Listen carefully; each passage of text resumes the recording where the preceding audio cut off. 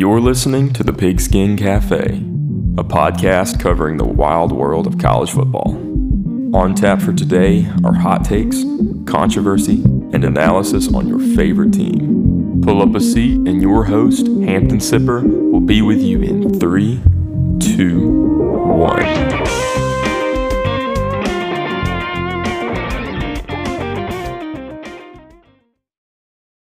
And we are back. Welcome back into the Pigskin Cafe. My name is Hampton Sipper, and I will be your host this evening. And joining me tonight, I've got both of them. I've got both the Haneys tonight. I've got the correspondent at large himself, Graham Haney, and the Reddit extraordinaire, Chase Haney.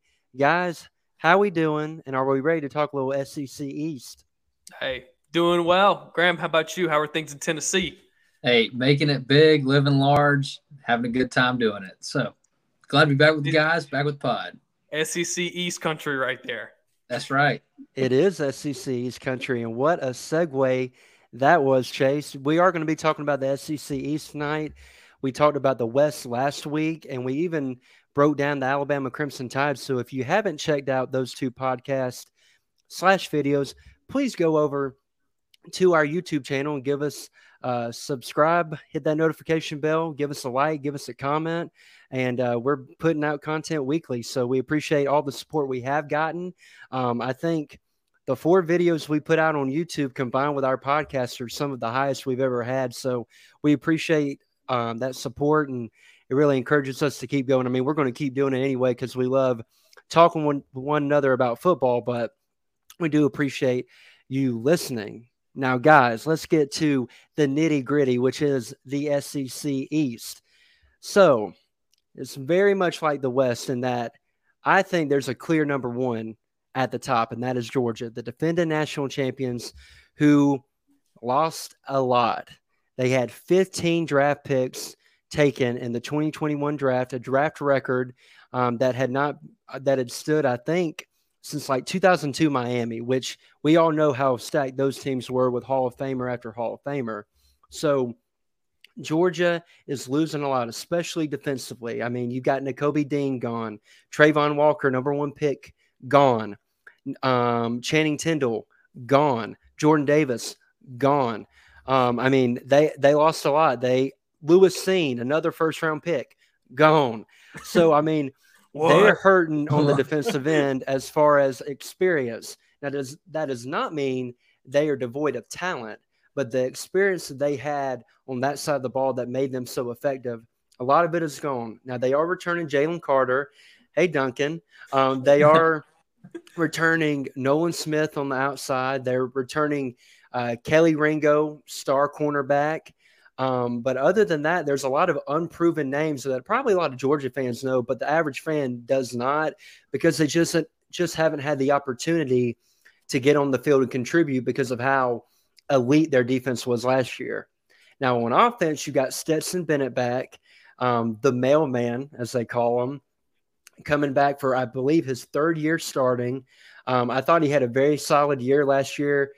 Didn't lose some ball games, managed his way to a national championship game, even made some big throws in that game, especially that one deep downfield in the 4th quarter, to, I think, number 6 over Kyrie Jackson. I mean, really impressive throw by him.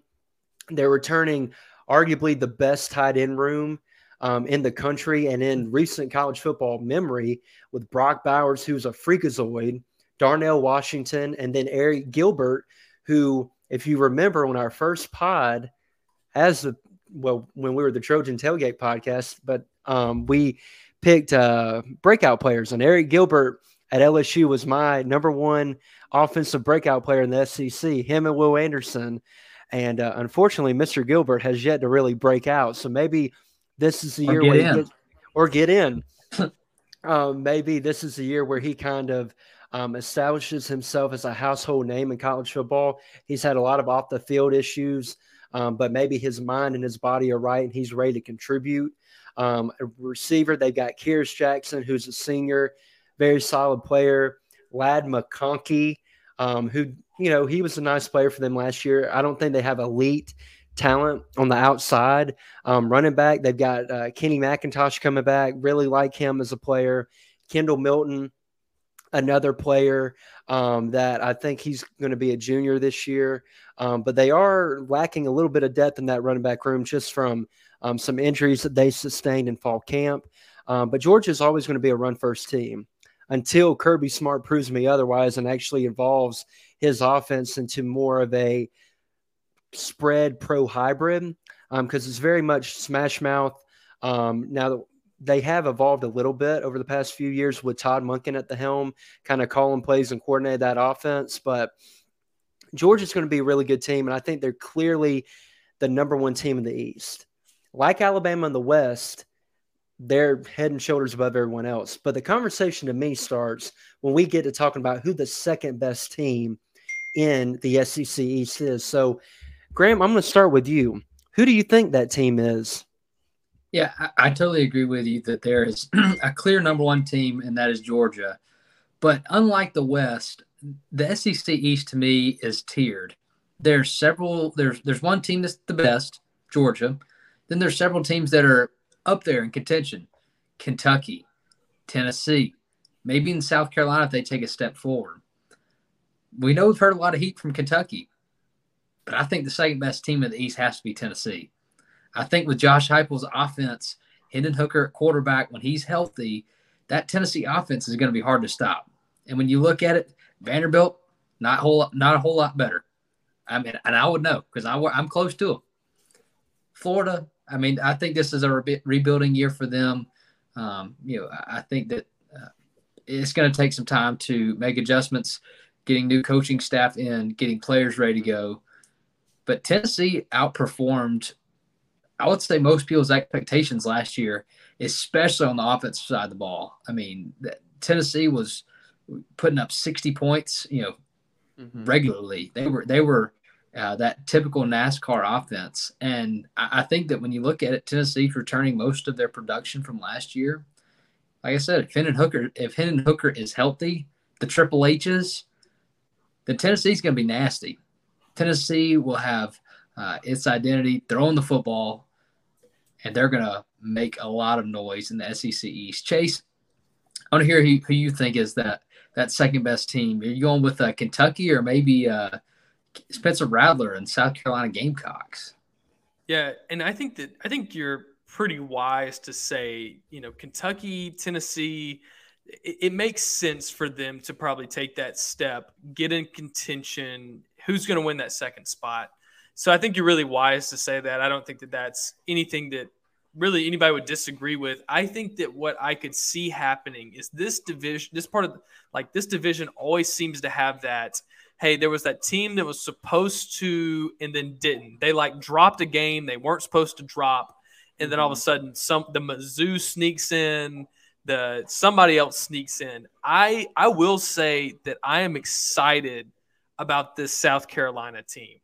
And for the sake of the pod, and I know this is a hot take, I think that this team has the makeup to win that number 2 spot by just how they have. I think that Shane Beamer has done a fantastic job coming in there, casting vision for what he wants to see his program become and what he's willing to do to get it there. I think you see this with the recruiting that's starting to just kind of snowball. I think that the players are picking up on what he is trying to cast there, because like you said, you've got Georgia there who runs this kind of smash mouth. And I think that what you're seeing in this division are the Tennessees, the Kentuckys, these teams, the Missouri, the teams that are like, hey, we're going to kind of almost go to that, not like a Big 12 football, but just like we're going to throw the ball a ton and we're going to build this on offense because Georgia's going to probably out-recruit us on the defensive front. So I like their approach. I think that in a sense, if you believe in momentum, I would say that South Carolina, they have a couple of favorable matchups at home. They play Tennessee at home. They play Missouri at home. They play A&M at home. Georgia at home. Georgia at home. They've got to be careful with.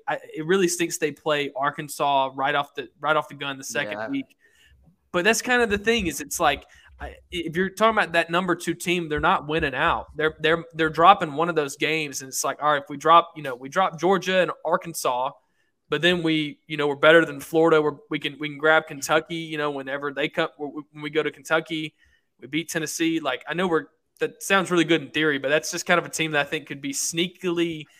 Just all of a sudden we look up and, man, South Carolina's playing a fun brand of football, and they've won one game they're not supposed to win, and then they got some home matchups that go their way. Hampton, what do you think? There's plenty of teams right up there that make sense at number 2. Who do you think actually comes away with it come the end of the season? Well, I like both of your picks. I like South Carolina for all the reasons you mentioned. I'm a big Shane Beamer fan. Casting the vision, creating a culture, being able to recruit at the level he has, I think he's done fantastic to make a bowl game without having a really solid quarterback. I mean, he was playing a wide receiver at quarterback, walk-ons from off the street last year, and they still made a bowl game. They beat Auburn at the end of the year, and then they spanked North Carolina in that Mayo Bowl. So I'm really impressed with him. I think Spencer Rattler is going to have a really good year.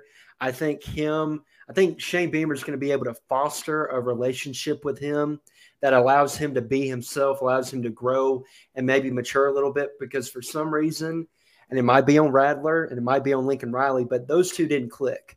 And I think Beamer was there at Oklahoma, I believe, when Rattler came initially to Oklahoma. So they got that, previous relationship, and I think he's going to be instrumental to his development. I think defensively they're going to be well coached. I think they've got a really good tight end who's going to contribute to them or contribute for them. I think they'll have a good running game. My issue with them is they lack depth, and that has nothing to do with the job Shane Beamer's done, but it's his second year on the job, and it takes a while. It takes a few recruiting cycles to build the depth you need in the trenches on the offensive line and defensive line to win in this league. And with that schedule you talked about, I mean, first game's a gimme, but then you play at Arkansas, like you mentioned. I think that's an L. Georgia at home, I know a lot of people are picking them to pull the upset there. I just don't quite see it. I think it could be a dangerous game for Georgia, but I just don't see them beating them in week 3. Then you go at Kentucky, A&M, Missouri, Florida, Tennessee, Clemson. I mean, it's a difficult schedule, and I just think a few injuries here or there is going to be just very detrimental to that team. So they're not going to be my number 2, but I will talk about them in another aspect later in the show. They're a pick of mine for something else that we're going to discuss. For Tennessee, love your analysis, Graham. Hendon Hooker, elite, top 3 quarterback in the SEC. I mean, I don't think people realize last year he had 30 touchdowns and 3 picks, threw for over 3,500 yards, I believe, was really effective in that Heupel offense. And I don't even believe he started the year. I think they started the year with Joe Milton, the transfer from Michigan. So Hooker didn't even really get in there until game 2 or 3. And then that train got rolling. I remember they went to Missouri and blew the doors off them. So their offense is going to be high-flying. You've got Cedric Tillman, a receiver, who's a really good player. He's on the Biletnikoff watch list. You've got Brew McCoy from USC, the transfer, who's really talented, who the eligibility issues with him are kind of odd. And I think not very clear as to whether he's going to be able to fully play this year, because I know USC was kind of causing a little bit of a ruckus with him transferring there. But if he plays, that adds another element of their offense. They've got their starting tailback back from last year, and they're not going to run the ball a lot, but they're going to run the ball just enough to kind of keep you honest. And when they go hurry up, going to be able to do it and catch you. Your defense is not going to be aligned, and they can get, quick, almost cheap 4 to 5 yard gains. And then that sets up the pass. And so I think they're going to be dynamic from that. Defensively, that's where I draw the line, and I just don't think they're going to be very good again this year. Do I think they'll be better than last year? Sure. Doesn't take much to be much worse than they were last year. But at some point in this league, you got to be able to stop people. You can't just outscore your way to second in the East. So that is why my pick is going to be the same pick I had last year, the Kentucky Wildcats. Mark Stoops is the top 3 coach in this league. I think it's him, or I think it's Nick, Kirby, then him. I think that highly of Mark Stoops and the culture he's been able to build, and no one's done more with less than him at Kentucky, where his counterpart John Calipari has done less with more than anybody in Division I sports, in my opinion. I think Will Levis is going to take a huge leap, and my big worry with them this year is wide receiver. I think they lost Josh Ali. They lost Wan'Dale Robinson, who was the number 1 target last year.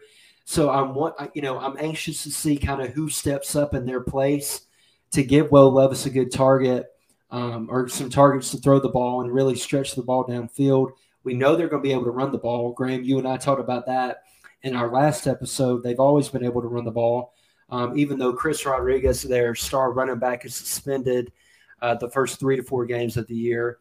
That's a little worrisome for me, but they've got a transfer coming in that I think is going to do an effective job for them. And then defensively, I think they're going to be solid, well-coached as they always are. And they always seem to have 1 or 2 players that come out of nowhere that you hadn't heard of before the season starts, but by midway, they start making plays and become all SEC type guys by the end of the year. So Kentucky is my number 2. And before we move on, I kind of want to kick it back to you, Graham. What do you think of Kentucky going in this year? And do you agree that they can still challenge for that number 2 spot despite losing some key contributors on offense? Yeah, I definitely think they can still play down for down with Georgia if they play their cards right. I think that a returning Will Levis will hopefully make strides in getting better. There's even some mock drafts that had him going first overall, which it could be laughable. But I think that Kentucky, Hampton, like you said, they always have guys, especially on defense, that you're like, I just don't know who their star is on defense. And you get to week 10, you're like, man, this guy's he's got 100 tackles already. I mean, he's just all over the field, and it just always seems to be that. And then there's an offensive lineman there like this guy's just a baller. It was Sternberg a few years ago. It's like this guy's just nasty. And so I think that Kentucky, it hurts that Chris Rodriguez will be suspended, but we know that it doesn't take a star running back for them to get yardage, make plays, get a first down, and move on. I think that Kentucky's system will live out, will be fine. It'll be one of those things where it might work out okay. That means we got a healthy Chris Rodriguez coming back week 5, week 6, ready to take on teams like Georgia and South Carolina and Florida. Eventually, I don't know what their schedule looks like, but you're going to play most of those dogs later on in the year, and so you'll have him back fully healthy, ready to go. And I think you're totally right on that, Hampton. Kentucky's one of those teams that I think we know what we're going to get out of Kentucky, and that's why I was a little bit higher on Tennessee, because I could see the flashes of like excellence almost in their offense, and I could see if they make another step like they did last year, I could see Tennessee being that second best team. Whereas we know with Kentucky's going to be they're going to be 9-3, 10-2, 8-4. And to me, I was looking for a team. Who's the team in the SEC that could be 11-1, and their only loss be to Georgia, and that's why I kind of thought of Tennessee. And one more point I want to make on Kentucky before I kick it back to Chase. Well, actually, 2 points. They get Georgia at home this year, which I think is huge. So they're going to be able to spring the upset on them potentially, had the home crowd advantage and all that. Another thing I want to note, though, they're losing 3 linemen from last year. That's something to monitor. Now, they got a kid from I think he played at IMG last year, Keontae Goodwin. And he's a really impressive player, 5-star guy. If he comes in and is able to secure one of those 3 spots, upside out of the wazoo. I think that could play a big benefit for them kind of going into the year. Chase, what are your thoughts on Kentucky? Man, I think that Kentucky's one of those teams that does not fall into the category like a lot of these SEC East teams of they are trying to build something. Kentucky is now reaping what they've been sowing over the past, just years and years of work of being that like almost laughing stock of Vanderbilt. Like they just never had even the year to hang their hat on. And man, they're just getting a chance to sit back and again, they're working hard, but like you said, they're still not really getting that 5-star guy. They're getting the 3-star that they're developing into like turning them into NFL quality players, like you said, all SEC, which is really, really impressive. I think that's like you said, is that coaching job more impressive than hey, you go to LSU and not like, of course you win a national championship. That's impressive. But when you're getting 5-star recruits, then the outcome is pretty up in the clouds of what you can do there. We're talking dynasty level. And I think that Stoops is getting to the point where it comes down to, Graham, like you said, can he put together one of those, hey, this year we won every game except for when we played Georgia. We lost that one. But then it's like, when are we taking that step of – it would be awesome if it was this year where they put together that season of, hey, Georgia graduated a lot of talent, and this is the year – and it might be one of those things that when you're playing the game, they are taking 3 stars, turning them into great players. You got to catch Georgia at one of those kind of seasons that they're not as good. I think this could be one of those years. I think Kentucky, why not us, If not now, when? If not this year, if this year is not the year that you beat Georgia, when are you going to do it? Yes. I want to say that they're going to beat Georgia, but I need to kind of see it play out and how Georgia maybe evolves on offense. If they become a little more high-flying on offense, a little more explosive to compensate for the lack of experience they have on defense, my mind might change. But I like Kentucky. I think Will Levis is going to make a huge leap, and I'm excited to see what they do this year. Graham, you got anything else on Kentucky? I just looked up their schedule, and Kentucky and Georgia played the second last week of the year. So we should get both these teams when they're playing their best ball. We know that's what good teams do. They play best at the end of the year. So we will be able to have time to see how Georgia stays along the year. What does Kentucky do with replacing guys? And so I feel like we'll have a pretty good, not guess, but we'll have a pretty good prediction of how this game's going to go, by week 5. If we know they're going to play at the end of the year, we're going to be able to know whether this might be a year that Kentucky could take them on. If not, then Georgia will still reign supreme. Hey, Graham, kind of like what we were talking about. It's like, hey, Kentucky, do they have the better quarterback? Like they finally have kind of their guy. It's not this year. Graham, it's kind of one of those things. Let's say that they still lose to Georgia this year. Where does the Stoops train go from this? Is it like, hey, we're looking for this guy's job. He's kind of that, like, he can't take the next step. We're looking for the guy who can. Not that they're running him out the door, but is this the peak of his career, like this season, and what he does this season, or is the best still yet to come? What do you think? Yeah, I think that it's Will Levis has the tools to be a great quarterback, potentially even a first-round quarterback. He's got the mobility to extend plays. He's got the arm to make the throws necessary. But one thing that I forgot about Kentucky this whole time is their offensive coordinator last year went back to the Rams to be the OC. Liam Cohen? Yeah, so he is not there. And they hired Rich Scangello, something like that. It's pretty bad. Who's that? Yeah. Never heard of him. For the family. Yeah. Hey, you know what I'm saying. Hey, Yeah. For the family. So I think that'll really show Will Levis's ability to adapt and change, and even show his pro potential more than it might his college potential. What can he do in one off season, changing coaches, and perform that next year? I think it would have been big for him to keep Liam Cohen around, but obviously the grass is greener on the other side. So we'll definitely keep track of Will Levis. Well, and I think his banana and mayo and his mayo craze could maybe make a huge jump this year Yeah. to really add to his production on the field. That is the grossest thing I think I've seen any college athlete do, his obsession with mayonnaise. But I digress.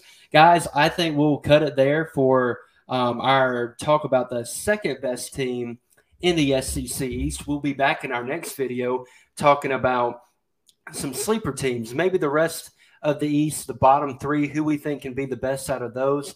But thank you so much for tuning in to this episode of the Pigskin Cafe. Be sure to subscribe to us on YouTube and follow us on social media at the Pigskin Cafe. Hit a subscribe button, hit the like button, and hit that notification bell.